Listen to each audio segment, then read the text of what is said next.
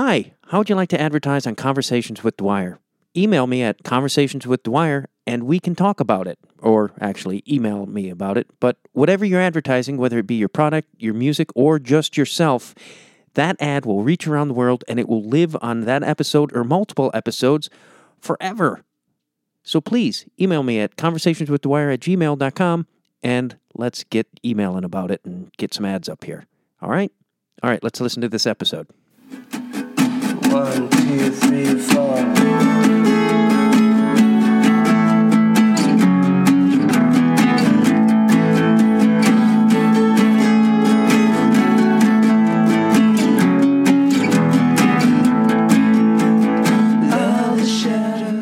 Hello and welcome to Conversations with Dwyer. I'm Matt Dwyer. This is an independent music podcast, and speaking of music, that song that played me in is called Tuned to Graffiti. It's by New Bums, and they're out from their album Last Time I Saw Grace, which comes out March 19th on Drag City Records.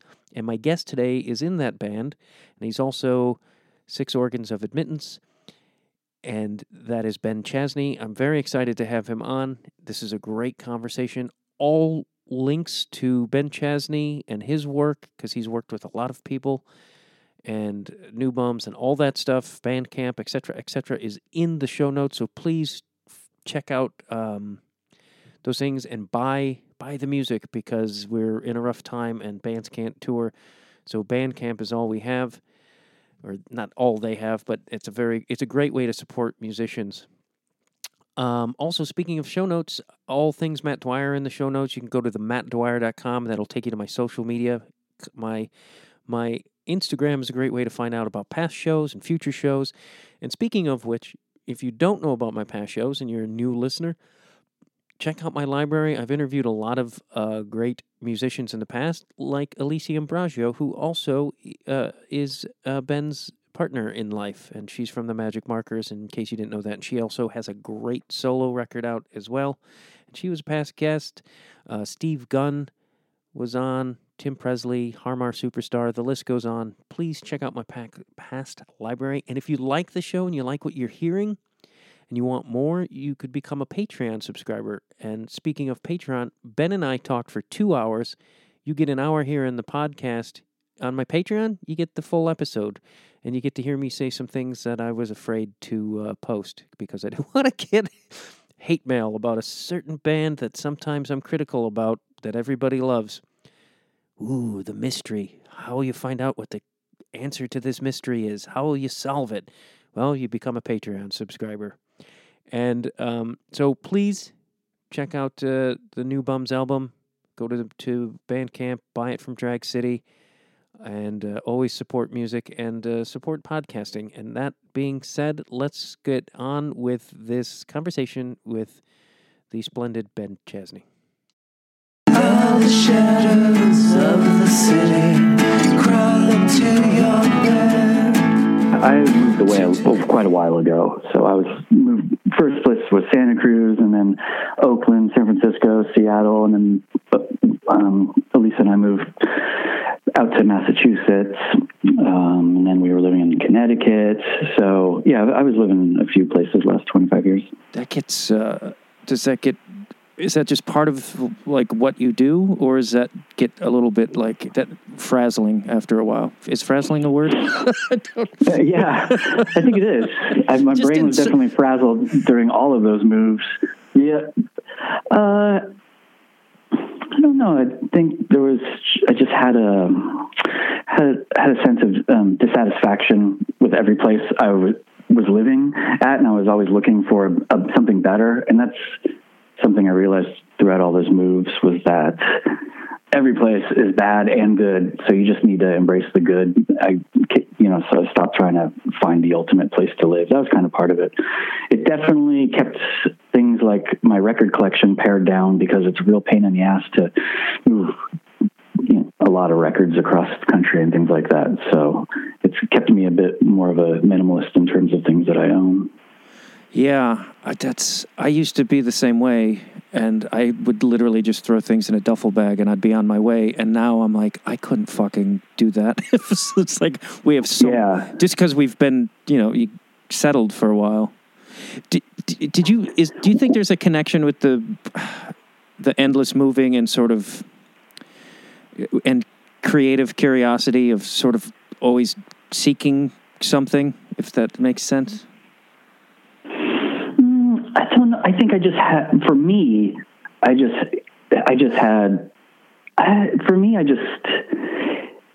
always thought that there was maybe something better in another place, which is,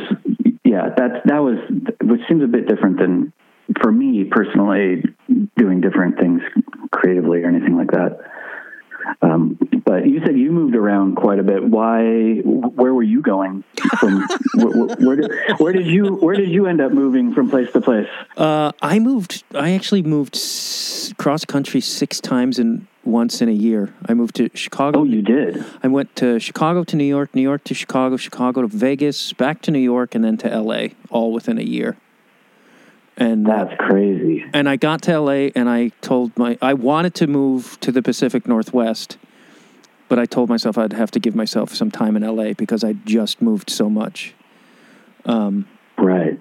And I feel like New York, I just wasn't happy. I didn't feel like myself there.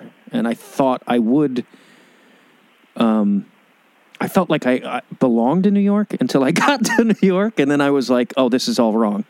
And I don't think but I think my desire to move was sort of searching and trying to find a place I felt like I belonged, which I felt like I belonged in Chicago, but I also felt like it was time to go. And then when I went back to Chicago, I thought I'd love it, and I felt restless immediately. So I felt like I no longer belonged there.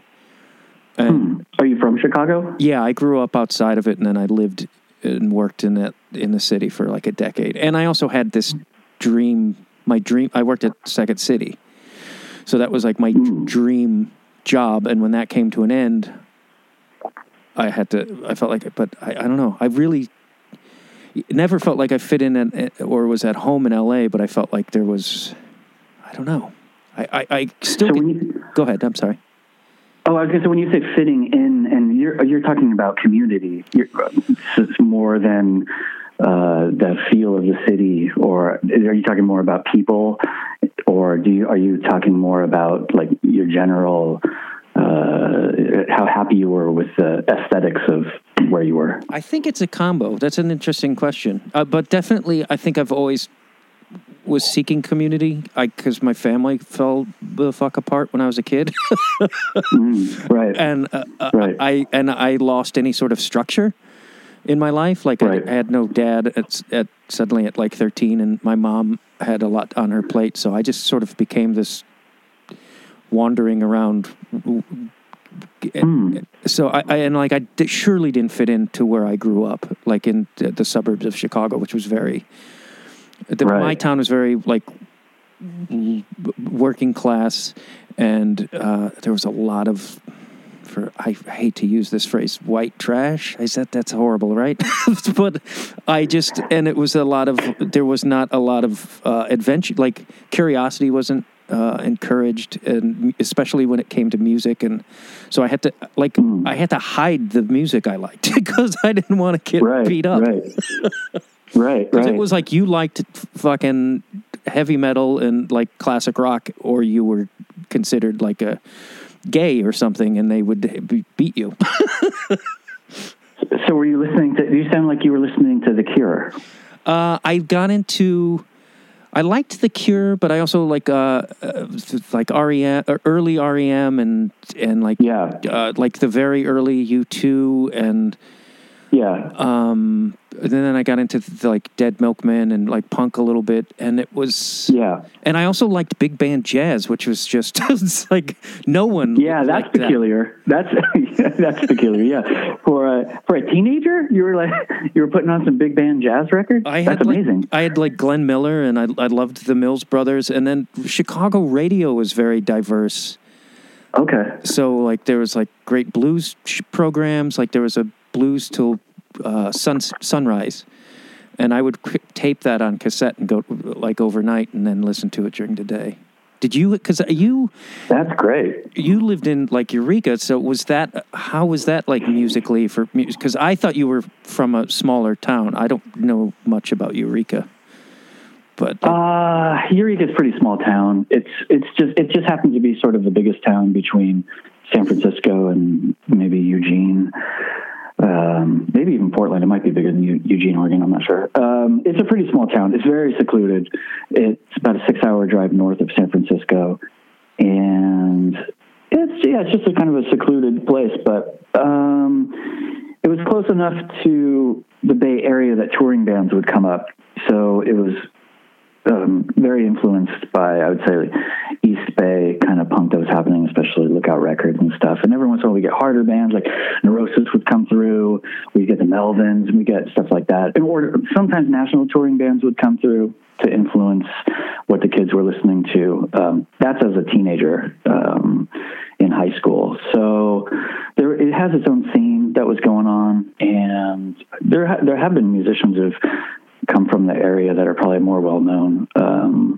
Let me think. Like the Mr. Bungo guys are all from Eureka. That's a Eureka band. Although they definitely discredit if you ever read their interviews. It's amazing. I mean, they had a lot harder time than me because when they were growing up, I think that divide between the weirdos and the normies there's a little stronger. So I think they had a pretty tough time. So they hold a lot more resentment towards the area. I feel like maybe not anymore. I don't know, but I've definitely read interviews with those guys where, they're not into the area. Were you a weirdo or a normie? we were freaks and what was it? Freaks and I can't remember. But yeah, what did you consider yourself?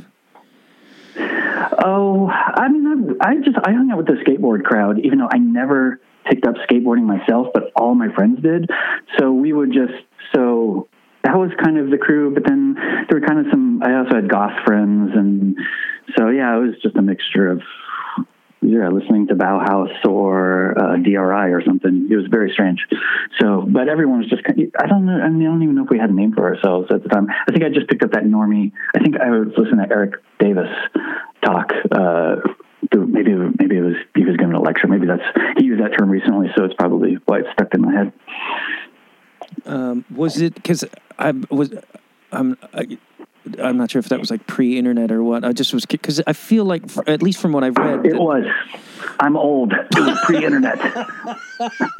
I might be older, but I'm not gonna have an old off with you. Okay. Or we could, but I was just because that seems like a more musically diverse environment than you were in, and because I know you started getting attracted to. Like private press records is what which I never knew. I don't exactly know what that is. That'd be late. Yeah, later. So after high school, I was in kind of doing punk band stuff, and then I kind of dropped out. I've always been a bit of a hermit, and so I became even more of a hermit and just started listening to other records and private press records. Some catalogs started coming through where you could order more private press kind of things. Is that like the same as an indie label, or is that? Well, a private press record would be more just somebody who decides to press their own record somewhere along the line, where maybe some strange folk guy from the 70s or something decides to press up a record by himself. So, and then, they generally call that private press, or anybody doing kind of their own music and pressing up their own records.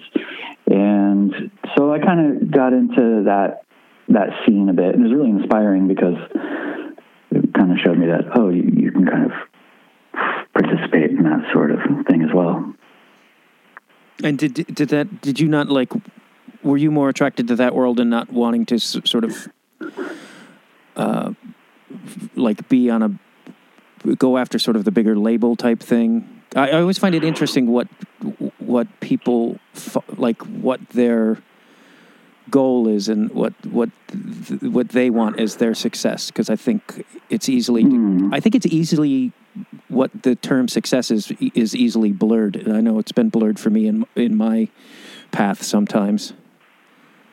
Right. Have you found that your idea of success has changed over time?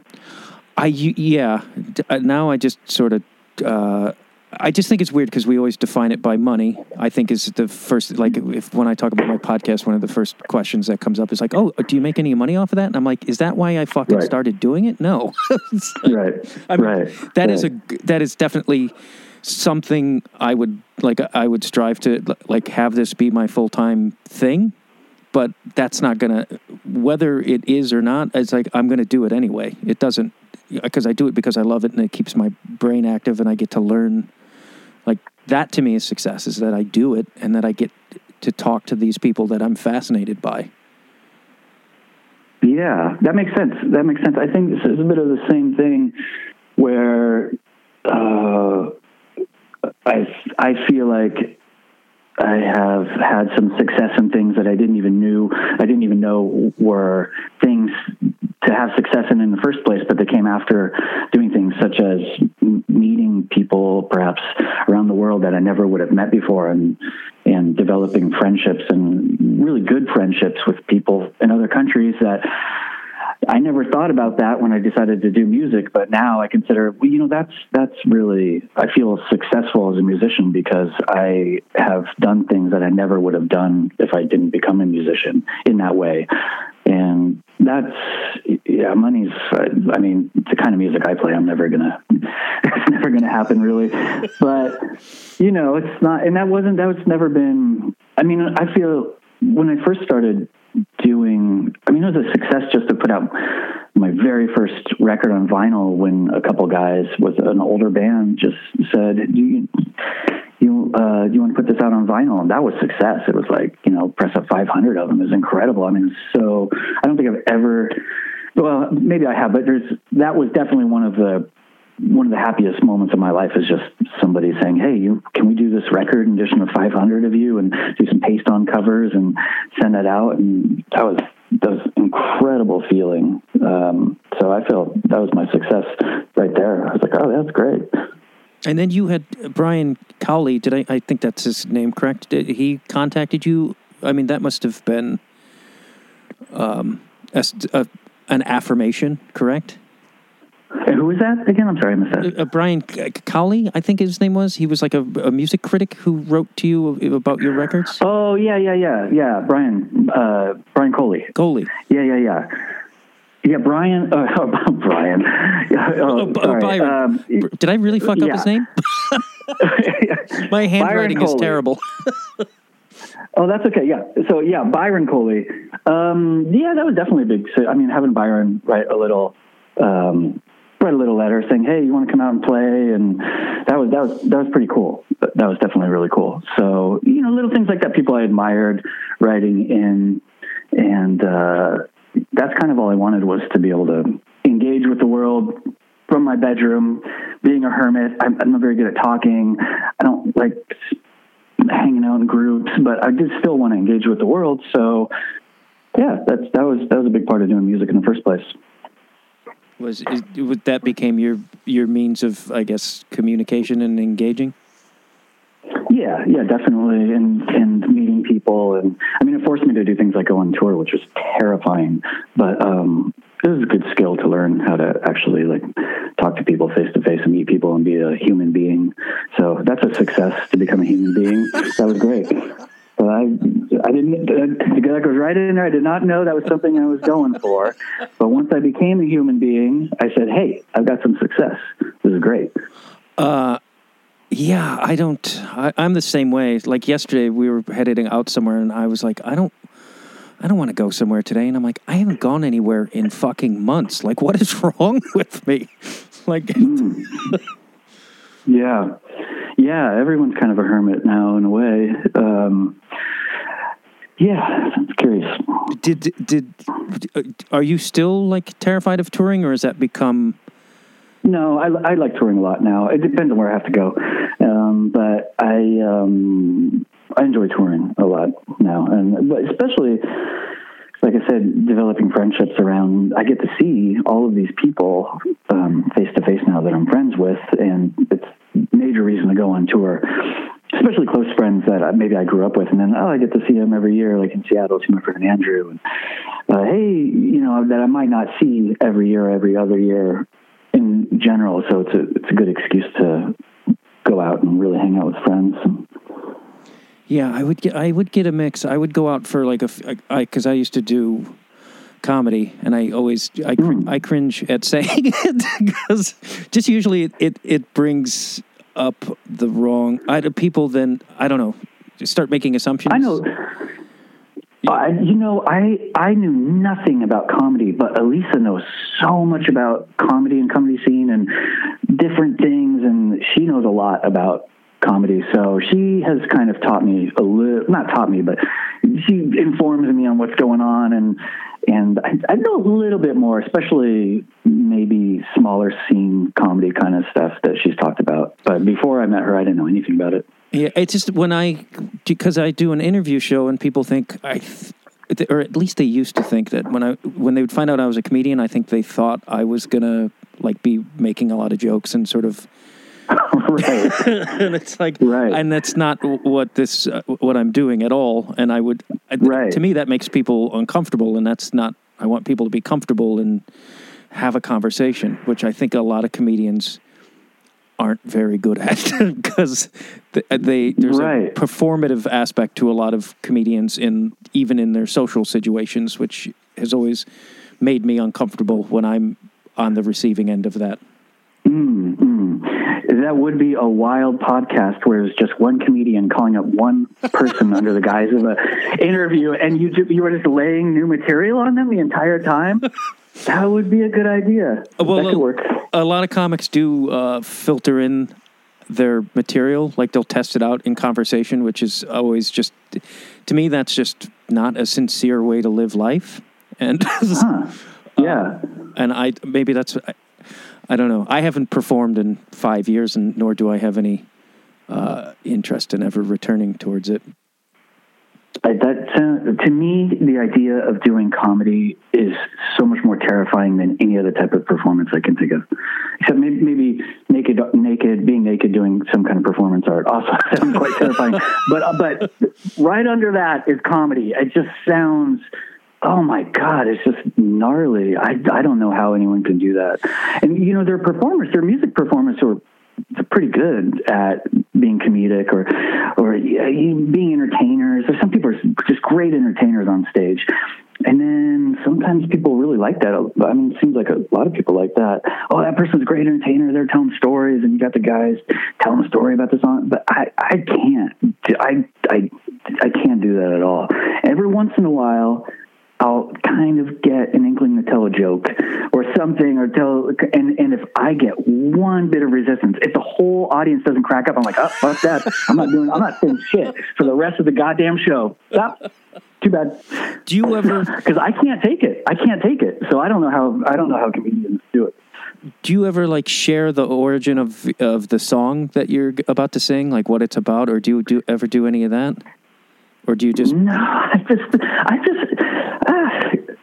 sometimes if there's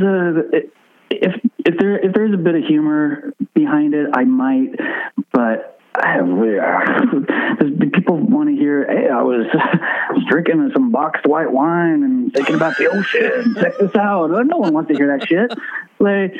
Maybe there might be a story tied to it. Like, oh, I played this song once for this person or something. I have a couple stories I might tell, but then it goes on YouTube, and then that's probably a big thing with comedians. So, and then I don't want to tell the story again. So every once in a while, I might talk a little bit about something tangentially,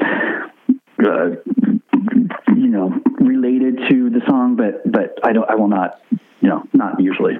Because I've wanted to ask different musicians things about their songs, like what it means, but I don't know, is that because I also feel like some musicians are protective of it and they're like, it's whatever it means to you.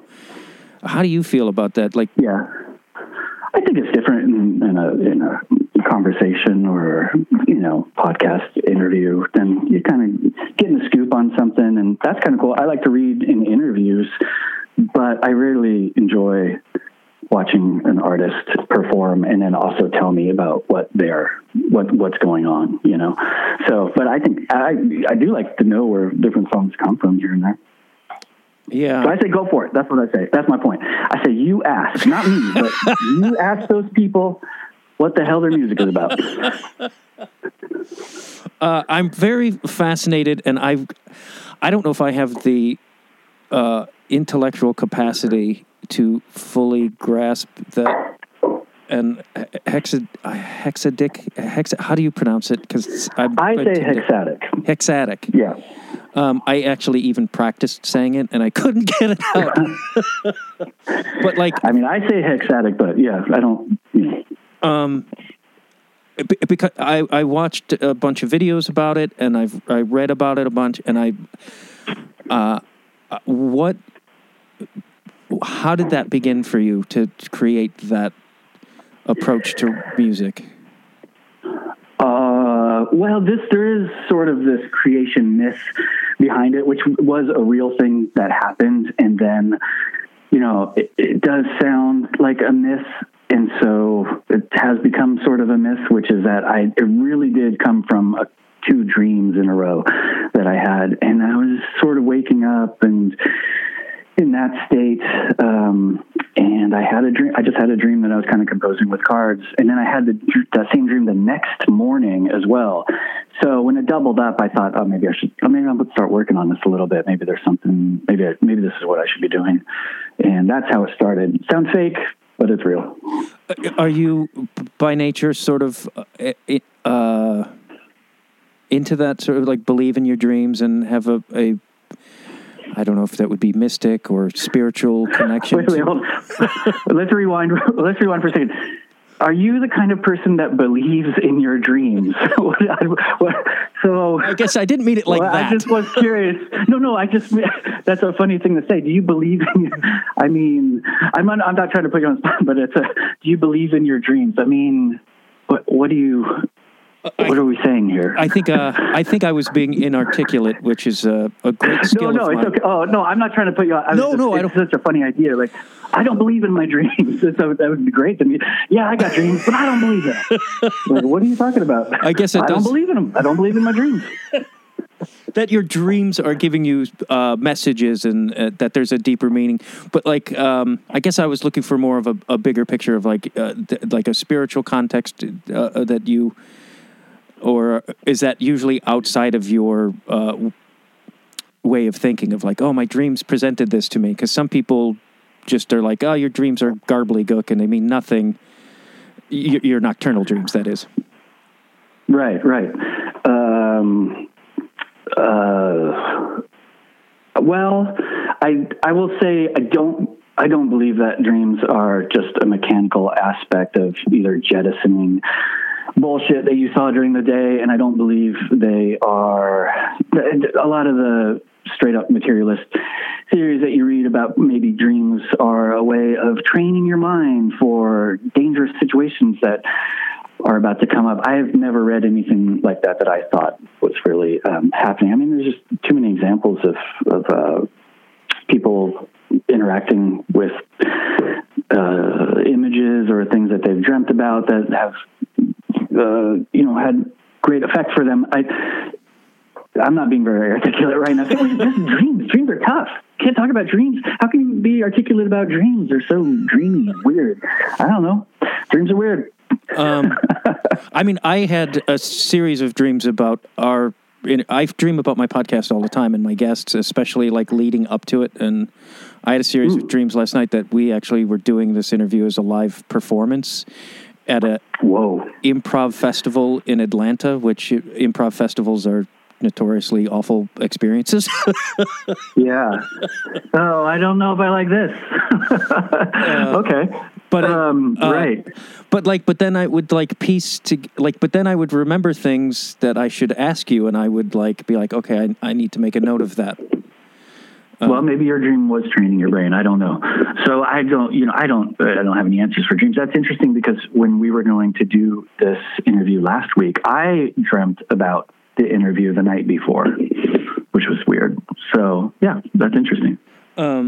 But do you have a sort of a spiritual belief, or because my wife is an atheist, and she's very skeptical, and I guess I tend to be more open to that, like things. Though now I keep it a little private because. Yeah. But like I have a bit more of a hippy dippy sort of thought about things, and I do feel like sometimes your dreams are presenting things to you, like. Yeah, I think that the dream world. Yeah, I mean, as far as I will just say, I think the dream world is more than what's usually presented in just materialist explanations of things, and that's about as far as I'll go. But being an atheist, I mean, sometimes if you take that atheism as far as possible, you actually become quite spiritual. So watch out. But when I was reading about the Hexatic, you were looking for different ways to approach songwriting, and I was, other than like the other structures that I guess existed, or that you were trying to break from, and I was. Did you find? Right. Were you in a space where you were like seeking something new, or frustrated where you were at? Well, I mean, the hexatic system. Do you think people who are listening to this should I explain it a little bit? Or yeah, I think I'm afraid maybe it's just maybe nobody will know what I'm talking about. But it's basically just for any listener that doesn't know, the hexatic system was just a little thing I came up with on how to write music using a deck of cards. And so one of the most interesting thing about doing the hexatic system wasn't doing it, or what wasn't the system itself, but the reception of it when it came out, because it was very interesting because of the cynicism in general that I knew existed, but it was really curious when I put it out, and just there was a real general, like, for instance, there was a lot of thought that it was made up, or it was a marketing scheme, or just making kind of things up. And yeah, that was really interesting to me, because I released the music before I released the book that explained how to do it. And then when I released the book, then there was a lot of, well, I'm not going to read the book, but I know exactly what you're doing, and what you're doing is not that interesting. So, all right, there was a lot of that, and it was. But some people, I did meet some friends, and some composer friends kind of picked up on some of the stuff, but it's not. I got a lot of stuff, a lot of people saying, oh, this is nothing new. And it's not supposed to be new. It exists in the continuum of other sort of, chance operation stuff. And you're like, oh, John Cage did that. Well, of course John Cage did it. And John Cage got his ideas from the I Ching. And yeah, it was all part of a continuum. But I was trying to develop something for more maybe like underground guitar players, or more indie kind of players, or something like that. So that's what the whole thing was about.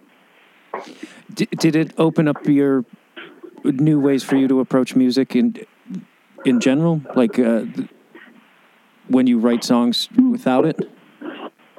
Not really. It's really curious. It's its own world. So I can do hexatic sort of compositions, and I do that, and then when I step out, I still kind of play the way I usually play, or still write the way I usually write. They're almost like two separate worlds. It didn't really influence the normal world of playing for me too much. And is there, because I saw a bunch of, like, other people have done it, and you, on your website, you would post songs that other people have created using it. It seems like it's this whole sort of got a culture to it. It's been cool. That's the coolest thing about it. Some people picked it up, and maybe they got turned on to more experimental players or composers. And yeah, some people, from my understanding, talking with them, some people were talking amongst themselves and doing their own compositions and playing and recording and stuff like that. So, and that was really cool to hear that. So it did kind of start a little thing. I need to do some more stuff with it because I haven't done it in a couple of years. But I think there's going to be a couple more Hexatic records coming out. Oh, it's wild. I watched a video, I think it was pretty early on, of you at a table with another guitarist, and Elisa was throwing down cards as you were playing, which would all, like, it was, to me, it was fascinating and wild to watch, because I've never seen anything like that. And yeah. But you were talking about your songwriting too, and I saw a quote where it said that your fingers come first and then the melody comes second. I hope I'm quoting that correctly. Fingers came first and before the melody. And does that ring a bell? Because I was curious of what exactly that meant when you were writing. That's curious. I would like to also ask myself what I meant at that particular time. It's just further proof that it's just a bunch of bullshit. Just like, I don't know what the fuck I'm talking about. I don't know what I meant. I'd have to maybe look at the context of what I was saying. I don't. So the fingers come first and then the melody. I mean, well, I don't know what I meant at the time, but I can say that what the system does is it doesn't compose for you. It creates a framework that you can compose within. So it just sets up parameters, and parameters are great for creation. Parameters, whether it's time or place or whatever, parameters are great. So it just sets up these different parameters, play these notes, don't play these notes. There's some things that are specific to the Hexatic system that are more musical. I don't know if they're that interesting, where they're very octave-specific notes. So you might have a G in one octave, but that G's not in another octave. Things like that. It breaks up. I don't want to get too. It breaks up the 12 tones in sections of 6 as well. So it's not straight. It's not like a straight 12-tone system, which can be very non-melodic. So there's different things specific to the Hexatic system as well. But that's all kind of musical mumbo jumbo. So yeah. But what you mentioned about seeing the two guitar players, that video, there's a game within the Hexatic system as well. So that's a part of the game where you can have two guitar players and then you have a dealer, and they deal out the cards one after the other. And it's sort of a combination of, it's sort of like a combination between a card game and maybe a little bit of Twister, because you're kind of telling you where your fingers can go on the guitar. But everything is in a key, so when the two guitar players play back and forth, it's melodious if you want, or you can adjust things so it's less so. And yeah, actually does not sound fun, but when you get a couple guitar players and it can be pretty fun actually. So yeah, I mean, when I started researching it, I was blown away by it, but I also was intellectually intimidated because I was like, I don't think I can. Those are things I'm not good with. Well, yeah, it has a sheen of that, but honestly, it's not that. It's really. It's not as intellectual as it is just kind of getting down nitty gritty of the components of music and the way notes fit together. It's a lot more of that than it is theory or anything. That said, I gave a copy to my friend David Tibet, who does this band Current 93 and is one of the most brilliant dudes I know. He basically, for instance, his latest thing is he actually translates Coptic texts and publishes articles in German journals of archaeology, and he's an incredible book collection and everything. And I was with him, and we were with some other people, and he said, "Oh, this is Ben. He did a book called Hexatic System. It's the most incomprehensible book I've ever read." So you're not alone. I just don't. There's certain things my brain just is good at, and then there's things that I'm just like, they don't. And numbers, and I didn't. Yeah. I'm not good at it either. I have to say, like, I'm not. It's just, I don't know. One thing just led to another, and then it just started building on itself. But it's its own, like I said, music, same way music-wise, also my brain, like I have to get into that world myself, be like, okay, now I'm going to think about things in these terms. And it's a whole other thing for me too. Sometimes I picked up the book recently and I was going through it. I was like, I don't even know where my mind was when I was doing this. It was really, really strange, you know? I was curious if it was just sort of like something you were, like when you, sometimes people write, it sort of comes from another realm. I was wondering maybe that's where that came from. I think when I was doing it, it was definitely more possessed sort of style. But yeah, just have to get into that mind state to get into it.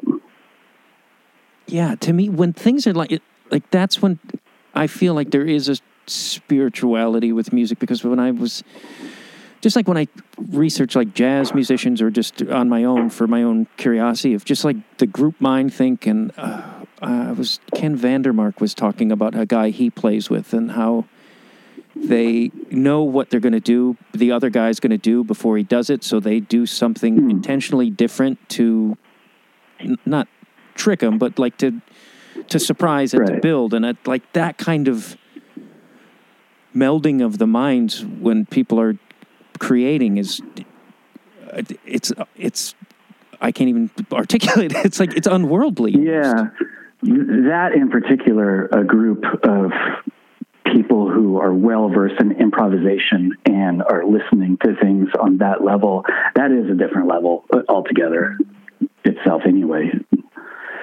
It's fascinating to me. And I've seen people improvise like theatrically in a where it's that hybrid of where it's just like it's unworldly and it's just like, what the fuck is happening? Yeah. Well, I think it was Jim O'Rourke who was talking about records of improvisation and performance and saying how important they are, because there's so much going on that you can't comprehend it even in the first listen. So it's good to have these documents that you can go back to. I think it was Jim O'Rourke, it might have been Alan Licht, one of those cool guys, and they were talking about that, and it made a lot of sense. You know, you kind of sort of have to have a document of it to get in there and go back over. I've wondered or thought about that with like improvised music, of like how many magnificent moments of like just pure genius are just lost to that moment, which is beautiful on one hand, but also tragic on the other. Yeah, I do like that idea. I really like the idea of impermanence in art. Something as simple as a sandcastle. I love it. I think it's great. Just doing something and it never being documented. I'm not. Some people are very good at documentation, and I'm not. And sometimes I regret it. Sometimes I wish I had more of a document of things that have been done in the past. But I don't know. I think there's something really beautiful about it. Yeah, I mean, it's sort of it is the zen of the moment. I mean, the creation is a very zen moment, and then it never existing again is also, it's almost like part of the art. Yeah, it's parallel with life. It's great. I love it. Yeah, I've read that Louis Armstrong and Bix Beiderbecke would, because in the era of, I'm sure you know who Bix Beiderbecke is, but that, there was a black and white guy, and they couldn't play together in public, but they would meet late at night and after like their shows and just play together. And I was like, fuck, that's the biggest crime ever, that no one or probably a small amount of people ever got to witness that. Right. But you hear about it, so is at least documented in stories. Yeah. At least there is some sort of trace of the history of it. Who knows? Could have been better than an actual recording. Maybe it sucked. Now it's magnificent in everybody's mind. I don't think so. I don't want to put that out there, everybody. I do not think it's. I just mean maybe two other performers. Maybe they were terrible. Yeah, maybe they were just playing they were playing nursery rhymes. Yeah, but there's in a way it seems like it's still documented through the history of it. So that's cool. I mean, did you say Louis Armstrong? Yes. And no, that's cool. Are you? Yeah, that's cool. How did how did New Bums? Because I know you guys have an album coming out March 19th. Is the new record? Yeah. How did that collaboration begin with you and Donovan? I feel like you and your dreams. I feel like you just picked up a psychic. I feel like you just picked up my psychic a thought, because I almost talked about how Donovan went through a crazy Louis Armstrong, like he became obsessed with Louis Armstrong for about 6 months, and that's all he would talk about. And I almost brought that up, but then I thought, I don't want to seem like I'm transitioning to New Bomb, so I'm not going to bring it up. And then you did. So I think you picked up some psychic waves, my friend. That's funny, because I almost said, speaking of brilliant duos, I almost used Louis Armstrong as a transition. Now I should have said that as a transition. Speaking of brilliant duos, I should have said that. Yeah, maybe that's it. Yeah, New Bombs. Yeah, it's my friend Donovan and myself, and we do a little music. And Donovan's a brilliant songwriter. I mean, I kind of started the band because his lyrics are so good that I just wanted to be a part of it, do that sort of thing. And it's pretty, he writes most of the songs, so I just kind of get to play a little guitar over the top. And so it's very easy for me. It's what I call a martini band, which is I let them do all the work. I drink a martini, and we get equal credit. It's like playing with my friend Chris Corsano, who's a brilliant drummer. Every time I play with him, it's like, oh my God, that show was amazing. Yeah, it's amazing because Chris Corsano is an amazing drummer. I don't do shit. Just kind of drink a martini. So it's a martini duo where I don't have to do anything. And I like it. Get to relax a little bit. And was it like 6 or 7 years between albums, or? Yeah, we were writing songs in between and collecting stuff, but we were just ready. We kind of had the music, and we thought, hey, this is a great time to release music right now. Let's do it right now when nobody can tour and there's no promotion or nobody has any money to buy records. Let's do it now after 7 years. So that's what we did. So yeah, it's coming out in March. I love the title. The last time I saw Grace is, I don't know. It just evokes something for me. It's like immediate emotion.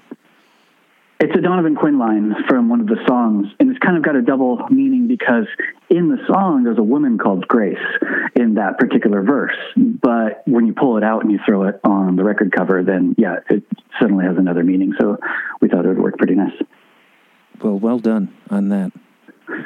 That's all Donovan. Really, like I said, yeah, it's great. He just comes up with good ideas, and I'm like, let's do it. Do you do gin or vodka martinis when you do mart? It is a vodka martini. Vodka martini. I can't do gin. Maybe that's because I crashed through a mirror when I was 18, drunk on gin, and I. Wow. But yeah. Well, speaking of my friend Chris Corsano, who's a brilliant drummer. Actually, Chris, you talked with my partner Elisa. You know Elisa, yes. And Elisa just released a duo recording with Chris Corsano as well. He's an old friend of ours, where she plays electric guitar and he plays drums. And speaking of gin, he's a big gin guy. He drinks warm gin, which is quite wild. So he will be on tour with a bottle of gin, and I noticed it has not been chilled, and he will just sort of sip from this warm bottle of gin, which is, yeah, I think crazy. I'm like cringing at the concept of that. He's a wild man. He's an animal. Ray Charles used to put gin in his coffee, which is also just like... oh yeah! It's like, how can so much brilliance make it that bad of a choice? That's crazy. Yeah. I've also heard that you're a magnificent gardener, which is something I can't. And that's only a new discovery. Your gardening desire. I'm getting praise probably from Elisa. I would never describe myself as a magnificent gardener, but I appreciate that. That's very nice. I do like to go out and grow things. I get it from my mom. My mom is a great gardener. And so I'm lucky because I get to call her up. And my sister's a great gardener too, so I get to call them up and say, like, oh, what do I do? And they tell me what to do.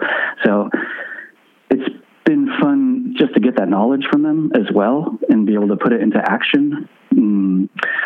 So yeah, that's been really fun to do that. But I would not go as far as to say I'm a brilliant gardener. I do like the garden.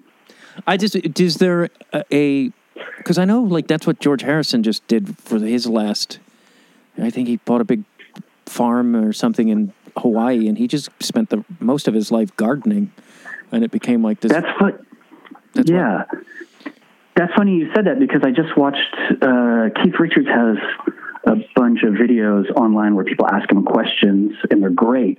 And one of the questions is they ask him about George Harrison. And that's where I just learned that, because Keith Richards mentions that in a video. He says, he liked to garden more than anything. So I just learned that as well. That's, Keith Richards just has like people, is it like an ongoing thing where people just submit questions to him? I think it was an interview that's then split up into different 2 or 3 minute segments, but they're all brilliant. I mean, he's just kind of talking shit about a bunch of people. It's great. Talking a little bit of shit about Led Zeppelin. He's like, I don't know about that band. It's cool. I mean, it's Keith Richards. He can say whatever he wants. It's great. It's really good. Lisa probably didn't, I don't know why this would have come up in you guys' conversation, but we met Robert Plant once behind the stage at Green Man Festival. And he was just walking around, and Elise and I were just hanging out, and there was nobody else around. We just saw Robert Plant walk by, and we accosted him. We ran up to him. Didn't have any phones or anything. We're like, oh, hey. And I don't think he'd played yet. We'd already played. And Elisa so reaches her hand out and says, nice to meet you, or whatever. They're shaking, and Robert Plant holds his hand out. And as they're shaking, Elisa says, don't worry, I won't steal your mojo to Robert Plant. It's incredible. And Robert Plant goes, don't worry, darling, you couldn't. It was a good meeting of minds. I mean, those two together it was really, really great. Have you and Elisa, you did something together too, correct? Or am I insane? We did. We did a band called 200 Years about 10 years ago. Yeah. And it was more acoustic guitar. We wanted to do something that didn't sound so much like either of us. So I know I do play acoustic guitar, but this was more, again, a martini band, because Elisa got to do most of the work, and I got to sit back and do jack shit. I love these bands. So that was another martini band, and we had a lot of fun, but like I said, I'm a bit of a contrarian, so the way we produced the record was a bit contrarian to what was popular at the time. So I had these brilliant ideas like no reverb, because everything was drenched in reverb at the time, right? With all the bands. So of course nobody, everyone's like, I don't know about this record. Sometimes the contrarian move is not the best move for the time, but I do believe that over years, these things may not get tied to the time that they were released at the time. So that was the idea. But yeah, at least, we had that band. And just recently I was listening to old Skinny Puppy record that I was listening to in high school. I was like, I haven't listened to this record since high school. I'm going to listen to Skinny Puppy. And I was going through the tracks, and there was a song called 200 Years on it. And I showed it to Elisa. I was like, oh my God, I wonder if we subconsciously grabbed our name from a Skinny Puppy song. Wow, Skinny Puppy. I haven't thought about Skinny Puppy. That was like, they were huge in Chicago, because that was like more industrial, right? Yeah, I would imagine, because they took Ministry took a lot from Skinny Puppy. So I would imagine at some point there was probably like an industrial thing happening where Ogre from Skinny Puppy was coming over. And yeah, I think he was hanging with Ministry. I was trying to think, because oh yeah, never mind. I threw you for a loop with the industrial talk. Well, because I was trying to think too, if I had an ex who I thought dated a dude from Skinny Puppy before me, but it was Die Warsaw, and I only know these bands because I'm a Chicagoan, and you couldn't escape industrial, which I'm not a wild fan of, though I did like Ministry. Right. I think I like when I was younger, I was more tolerant of that kind of loudness. Where now it doesn't. Where now it doesn't. It makes me frazzled. Yeah. Wow, that was a brilliant wraparound to the beginning of the conversation. You know what you're doing, my friend. I tip my hat to you. That was brilliant. That was really good. Well, thank you. And now I have to. I actually had to Google Die Warsaw because I wanted to see the guy that my ex dated. I wanted to. Yeah. That sounded weird. Like I want to think about the guy she fucked before me. Yeah, that's a nice Sunday afternoon activity. It's great. I started thinking about industrial music because I have a friend who is starting to produce music by himself, kind of COVID style, like, hey, I want to do music finally. And he actually owns a record label. I'm not gonna say his name. I'm not gonna out him. But he owns I'm not gonna out him as an industrial fan. And so I won't say anything who he is, but yeah, so he's been getting into industrial music or wanting to do industrial music. So I've been going back into the old industrial music that I listened to as a kid. So that's why I was listening to Skinny Puppy and trying to be like, how did they produce that? How did they do that? Oh, that Ministry song and whatever. So that's kind of why I went back to it. I'm not sitting around listening to Ministry, although, I wouldn't be embarrassed. I wouldn't be embarrassed to, but don't want to give the wrong impression. All right. Well, thank you for your time. It was, boy, you and I talked to you both very long. There's awesome. I mean, I ended up making her 2 episodes because we talked so much. Oh, cool. Yeah, don't feel like you need to do. You cut it down. You cut down to 15 minutes if you want. You do whatever you got to do. I will not be offended if you cut anything out from what I'm saying. This is bullshit. You do what you need to do. I usually keep it an hour, but then I put all of it up on my Patreon because I try to. Oh, okay. Get people there so I can. Yeah, give them a little something extra. Yeah, it was fun. Yeah, thanks for calling and talking and stuff. That was a lot of fun. Yeah, I greatly appreciate it, and I really love your music, and you've done so much of it. It's thank you. Call that back. No, I just like I don't think I texted Elisa before we started because both of you kind of intimidated me going into it because both just the articles I would read and stuff, I was like, fuck, these people are smart. And I think, and then you talk to us, or you talk to me like, what the fuck was I worried about? Yeah, the jackass. Then that's how it is. I put up the mask. We go back to the mask. Well, I have the mask on, very usual, and it's a little more transparent. Jackass. I also have the blue collar, like a working class, low income family thing. That was where I'm just like. I remember like the first time I performed at a show at the University of Chicago, and I was just like, oh, they're not going to like me because I'm not going to be as smart as them, which was like total nonsense. But that was just like I know, I feel that too. I graduated from high school and I did not pursue any further education. And like I'm same blue collar family. My father is a mechanic. Oh. And so I know that feeling of I know that feeling. So was it weird for you to be the person in your family who stepped out and became the creative, the music? Because it literally telling my mom I wanted to study theater was like can you have a seat please type of conversation. Yeah, it was, I remember when I was younger, and I remember my father saying something like, kind of, what, you think you're going to become a musician? Kind of like, is that what you think you're going to be able to do for, like, kind of bummed on it? And he loves music, by the way, so I have to say that. My love of music comes from his love of music, and he's always playing music, very loud. He loves stereos, and he was always collecting records. So that's where my love of music comes from. But I think he was hoping that I would do something a little more steady and stable. But it turned around once I was actually able to support myself through music. Then I think something switched for him a little bit. And I definitely get a lot more support from the family nowadays.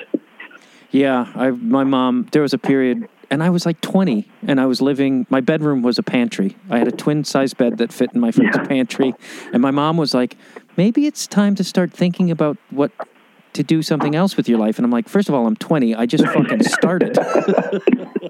Yeah. Very similar. Yeah. But it's like then once I had...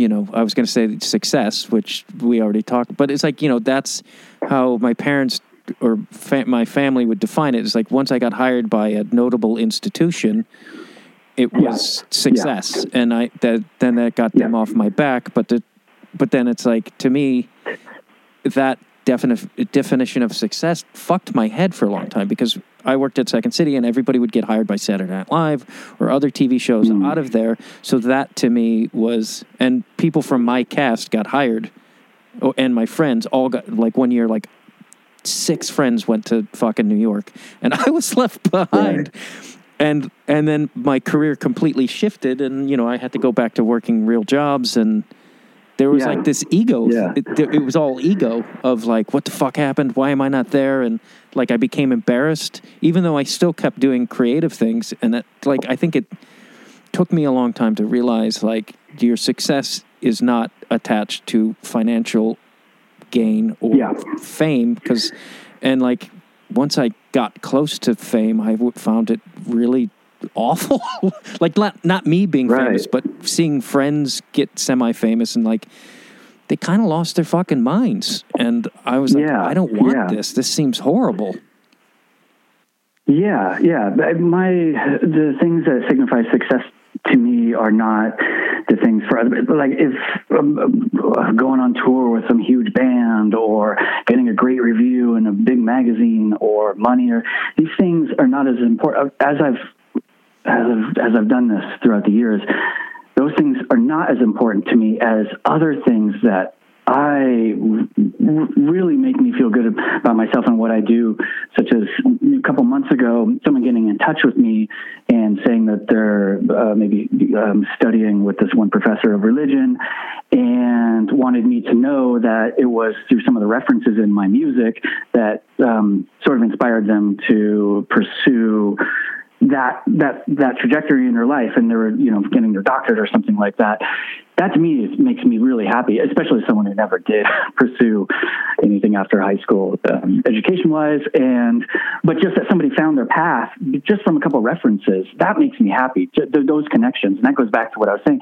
I just wanted to engage with the world from my bedroom. I'm not good at going out and talking with people, but I wanted to do that. So those things become much greater signifiers of success for me than things that maybe other bands would consider or other people would. Yeah. They change. So the thing, they just shift, like this ideas shift.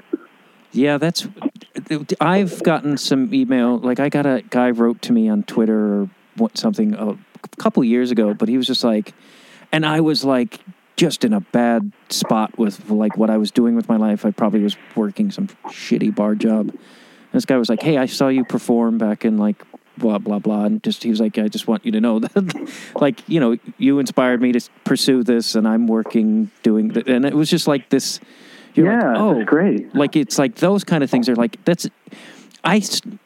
or probably we started doing this, not because I didn't want to be a fucking god. I thought it was fun and it made me feel good, and then it started to become about other things, about I got to sell a TV show and then dealing with all that stuff. It was I didn't feel good. I felt gross, and I was like not pursuing things instinctually. I was pursuing them for the wrong reasons, and it became fucking gross, so I quit. Yeah. I mean, I do things, but I'm like, I don't give a fuck about where it, where it's going to go. Although when you said that you didn't want to become a god, I imagined you interviewing Robert Plant and saying, "What's your measure of success?" and him saying, "I always wanted to be a god, and I did it. I'm a goddamn rock god." I mean, I did briefly as a kid. I wanted to be John Belushi. I wanted his career. But I mean, I was in high school. And you're like, that looks like fun. It looks fun. That's amazing. That's so cool. But it was. But then it's like, it's weird because then I watched the Belushi documentary recently, and I, with that, now would not want that at all. Like, I haven't wanted that kind of.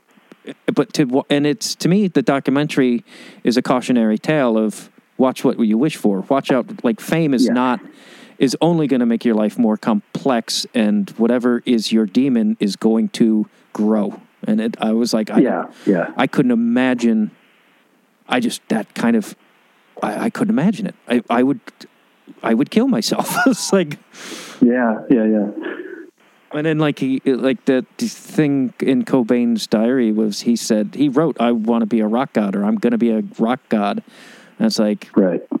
Didn't seem too happy with when he arrived. Yeah, exactly. Although Robert Plant is, so, I think some people do. Personalities. I think some people do. I think thrive in that environment, and Yeah. probably endless amounts of sex with a huge number of people. Probably they're like, yeah, this is good for me. And animals and Yes. inanimate objects and the clouds and the heavens and the cosmos and Saturn. Don't leave anybody out or anything out there. I think he's communed with a lot in this cosmos. Yeah, it's I can the level of partying those people did. All like Belushi, all of them. I'm like, Yeah. I couldn't. I've had moments where I've like partied hard for a day, and then I was like done for like a week. Yeah. It takes a different type, sort of stamina to do that sort of thing. I don't have it. All right, good sir. Well, I thank you for your hour and a half of time. Awesome. This has been a lot of fun. Yeah, seriously. Thanks for asking. All the shadows of the city crawl into your bed. Thank you very much for listening to Conversations with Dwyer. Please become a Patreon subscriber if you like. Also, subscribe to the show on your iTunes or what have you not, and tell your friends about the show. That would mean a lot to me. As well as go to the link tree in the show notes or themattdwyer.com or Conversations with Dwyer at the Instagram, and you could learn more about the show, buy merch, and all those great things. Thank you very much for listening.